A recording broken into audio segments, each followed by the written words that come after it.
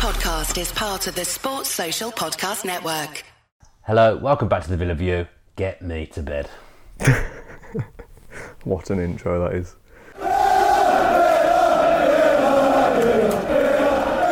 So Dan, it's 11:45 on Thursday night. Transfer window is now slammed shut, as they say.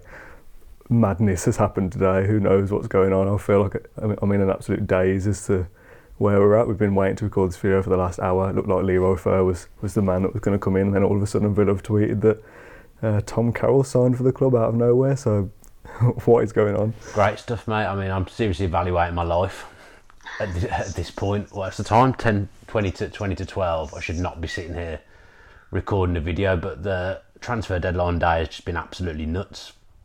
Like, it's made me look stupid on a number of occasions, because things that I knew for fact were happening fell through in the last minute, and then just from nowhere we signed a different player from that club. It's been a long day, and I hate to think what the people who work at Villa feel like, because I think it just shows that. I said in the podcast about, I've seen a picture of Adebayor in a Villa shirt like he was going to sign. Like, things have happened today like that. I can't get my head around it, to be honest. What do you think's happened with that Fer deal? Is it a failed medical or something like that, or is it just it was never on in the first place and it was all rumour? It was on. I know it was on. I've had too much contact with people today to think that they were all wrong. It was on. It's just something's happened. I can only presume, and don't quote me, I can only presume that he's found a medical or something, because to then just go and get another player from the same club last second, it just seems bizarre. You've not heard Tom Carroll's name all day, and then the next thing you know, he's been announced. It's just madness. I've just seen a tweet. I've got my laptop up and Sky's on. I mean, this video is just going to be a bit of a mess, to be honest, but just seen a tweet saying apparently the Carroll deal was completed 3 minutes before the deadline. It doesn't surprise me. Obviously this wasn't we're ringing up Swansea 5 minutes before the deadline going, have you got anyone else, because Fer's failed his medical. Like, this surely goes on longer than that. I don't know what's going on at this point. Like you say, I want to go to bed. I'd really doubt that we were in for both of them. I don't think that would make too much sense. I mean, it also... Surely you can't get a deal over the line in what, even say an hour even? I really don't know. I mean, it all sounds a mess, but how much of a mess must Swansea be? I mean, I question why they're even giving us players that are ahead of us in the league. Well, there's another player that was going to be going on his way to Leeds, apparently, from Swansea. I can't remember his name. And that's fallen through as well, that Swansea have bailed on that deal. So I don't know whether something similar had happened with Fer as well, that they've suddenly gone, oh no, we can't do this now. I don't know. This is the big talking point of the day, this deal and this whole Swansea saga with a couple of players. But to just pop up with Tom Carroll out of nowhere, I don't know, it's all just very weird. Good player though. Well, I've always thought he was decent. He's certainly very, very tidy on the ball. I've just seen someone put on Twitter that, like, at the current time with Jack out, we've got 3 left-footed central midfielders, which feels a little lopsided. But then I guess actually if you played with 3 right-footed central midfielders, you probably wouldn't even register it. But I don't know, because left-footers are more rare, it feels like a bigger deal. Do you think all 3 of them will play at the same time? I think they will to begin with, because Jack's not going to be fit in the next couple of weeks, until the next couple of weeks by the looks of things. So I imagine now they'll start. I mean, I think Tom Carroll's played football this year, which gives him or this season, which gives him a bit of a one-upmanship on anyone else that we've bought in, because it feels like we've kind of we've bought a few players who haven't played much football. Players that come through the Spurs academy tend to be decent players. As I say, he's definitely a good ball player. My worry with him would be he's a little lightweight, but I've not seen loads of him. That's just an opinion I've formed from a few times. I would have seen him on telly or seen him live at Villa Park, but I can see him as kind of a Smith player, if that makes sense. A little bit like Ryan Woods, quite small frame, likes to get on the ball, so he kind of fits that mould of a Smith player, in my opinion. It's another one through the doors now. That makes it 5 for Villa now. We'll go through those very briefly. Obviously Kalinic and Courtney House came in. You've obviously spoken about those a little bit already, as they were sort of earlier on in the window. Since then, I'm going to have to refer to my list because I've totally forgot who we've got. So today we've had Tyrone Mings has come in today. Frederick Guilbert? Guilbert? I don't know. It's a great effort. I'm sure I've seen somebody call him Freddie Gilbert somewhere. So let's just call him Guilbert for his. How do you assess deadline day for Villa if you had to give it a rating out of 10? I'm not sure. I remain to see, really. I think when we got Kalinic in so early, I was thinking that, right, we've identified what we want here. And I know transfers aren't easy, and obviously it comes down to the last minute for a reason, because no club wants to operate in the way that a lot of clubs have done today. They can't possibly, they can't want to. So I thought we'd get stuff done a lot earlier. Tyrone Mings I like as a player, although I must say I thought he'd primarily be a left back. For Villa, I thought left back was his primary position. That's where he made his name in the Championship for Ipswich. So I was quite surprised to hear Smith saying he's been brought in to be a centre back. I mean, he's about 6'4", 6'5", so in a way it does make sense. I've said about the need for having some left-footed centre backs for offering balance the way we want to play. So again, it fits that bill. Do you think that might be a temporary sort of suggestion from Smith, that he'll play centre back for, I don't know, 2 months or whatever, to sort of give Chester a rest, or to partner Chester, and then eventually over time he'll move to left back? I mean, I'd imagine if Neil Taylor was to pick up an injury, Mings would go to left back. Yeah. I mean, he's obviously he's a few weeks away. It's when Twanzebe comes back, really. With suddenly then, if Mings is a centre back, we've gone from having no centre backs to too many. It's quite strange, isn't it? But Smith will have identified, just because we haven't got them in on time or in good time, Smith will have had these players identified. I would have thought he likes a specific type of player, Dean Smith. So if he thinks Tyrone Mings can come in and play centre back, then I trust him. Know much about the French guy? No, not really. Other than he's going back to his club that we've signed him from. I don't really know much about him. I've seen a brief highlights reel of him. He looks like he likes a slide tackle, but that's pretty much all I've been able to garner so far. Good info. It's a young signing for the future, isn't it? You'd imagine that Hutton and El Mohammadi won't be here next season, so Bree's gone off on loan, who I'm sure we'll talk about in a minute. So you'd imagine it'll be him and Bree competing for the right back spot next season, which kind of fits the young and hungry mantra that Dean Smith's after.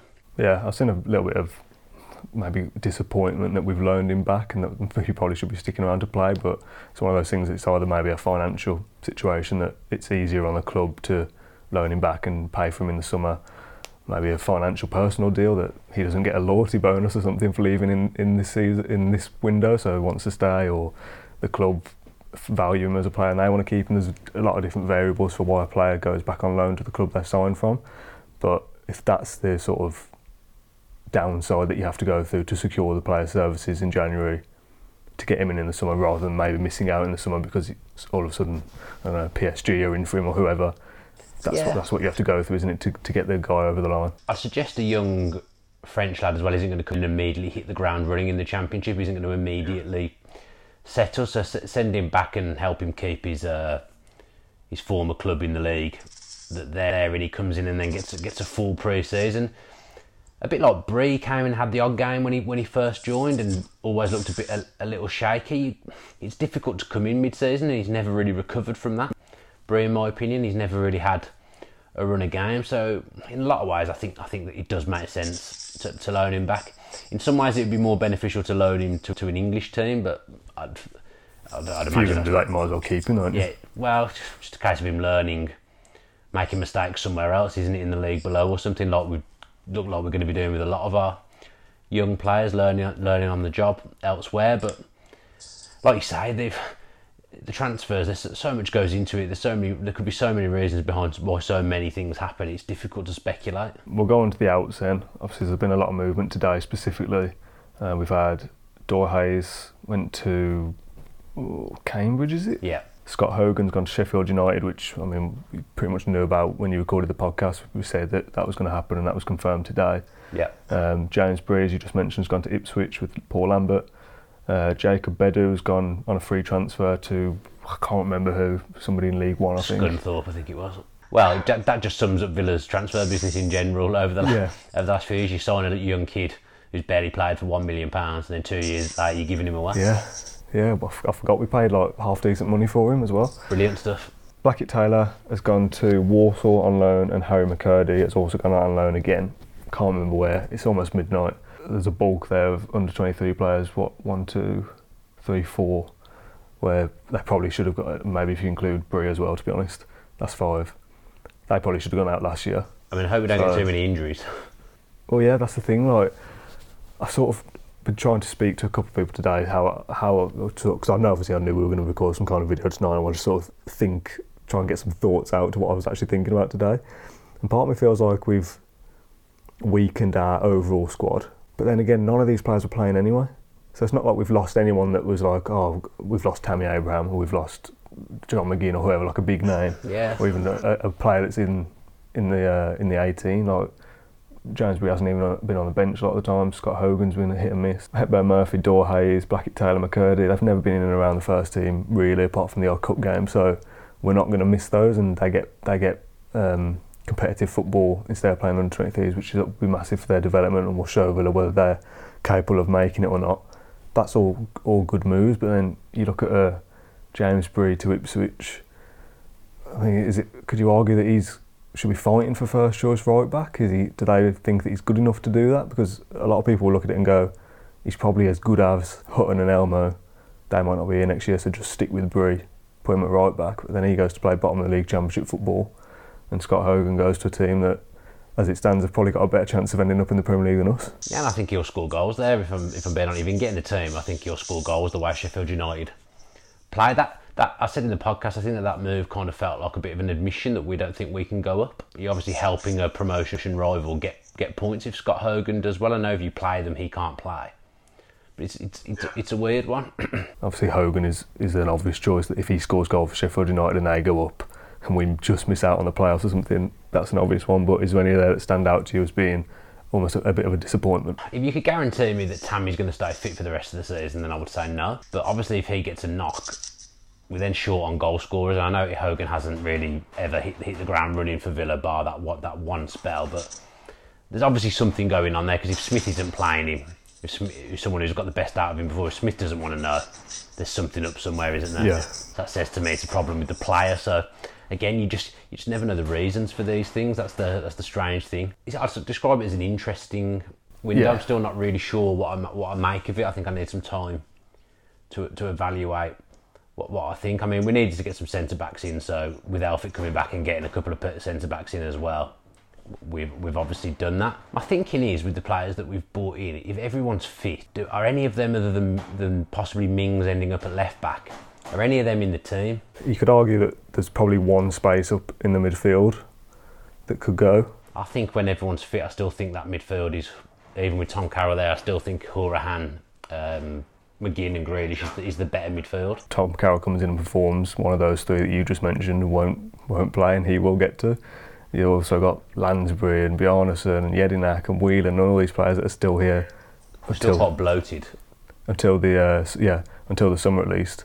There's going to be some sort of rotation at some point, and these players will get their chance. The whole Fur and Carroll thing is weird to me. I know, I can't think of anything else. I'm reading a tweet now from Villa Report, which is a quote from a journo. It says it was more Villa backing out of the Leroy Fur deal than a case of Swansea pulling the plug. Club were working on both Carroll and Fur deals at the same time. So was Tom Carroll just like waiting in Leroy Fur's car, and then Leroy Fur comes back out and says, like, "Oh mate, they don't want me no more, you can go in." It's not happening, Tom, and you go. Surely you make that decision well before deadline day, or do Swansea go, "Oh, by the way, Tom Carroll's available," and you go, "I'll see you later, Leroy. We fancy Tom instead." Like, it's just so weird. Like you say, I can't think about anything else at this point. So this whole transfer window has just been a manic day and a manic month. At this point, I feel like I don't really know what I've witnessed or what's been going on. So we're going to move on very briefly to the Reading game, just because, I mean, I've put about Reading in the title of this video, so we're going to have to talk about it, but it is 5 past midnight at this point. The game is in just over 24 hours. Daniel will go in. What do you think? I was looking forward to seeing Bacuna again, but he's gone to Cardiff, so he won't be playing against us. Another one of our ex-players who ends up in the Premier League while we're still in the Championship. Out of all the players that have ended up in the Premier League, he's probably the least deserving of actually getting there. He's not exactly been smashing it at Reading. I think they've had a high turnover of players, to be honest, in January, so I'm not really sure what to expect from them. I'm still a bit bitter about the game in August that we ended up drawing 1-1. Yeah. That still upsets me a little bit, so it'd be nice to beat them. It'd be nice to beat them anyway, but again, it'd be nice to beat them because I'm going. Dolan's not great on away day. I'm sure every time I've been to an away game with Dolan, we've lost. Dan, because I know this video is dragging on and you want to go to bed, and so do I. Before you go though, let's go through a start 11. Who do you think will play? I don't know. Kalinic in goal. Hutton right back. I'd imagine Elphick and Mings, he'll give Chester a rest. Left back Taylor.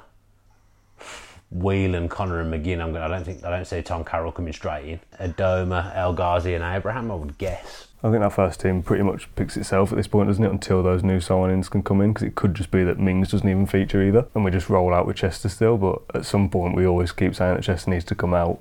And if we've got a player that's coming to play centre-back and he's fit and ready to go, chuck him in. Prediction, let's end with it, because this has just been...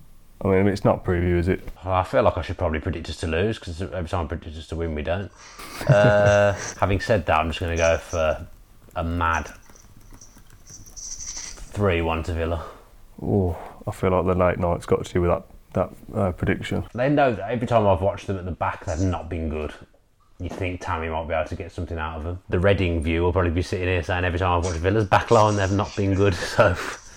Who knows? They've won 5 games all season, which is the joint second lowest. We should win, shouldn't we? Surely you're playing a team 22nd. I know it's away, but you've got to be winning, haven't you? If you want to be serious about trying to get into the top 6, you've got to be going to places like this and winning. The run needs to start happening at some point, doesn't it? So why not now? Yeah, I'm going to go 2-1. I think it'll be tighter than you think, but I still think we're easily good enough to go there and win. I mean, I've predicted 3-1, but if someone was to rummage through my head, they'd say, you don't believe that. That's not what that is. That isn't what you think. So why have you said it? Yeah, at this point, I don't even know what this video is. We're just rambling on at this point. So we'll end it there. We'll call it a day. Call it a night. It's 12:15. Thanks for watching this video. Subscribe to the YouTube channel, and we'll see you again soon. Sports Social Podcast Network.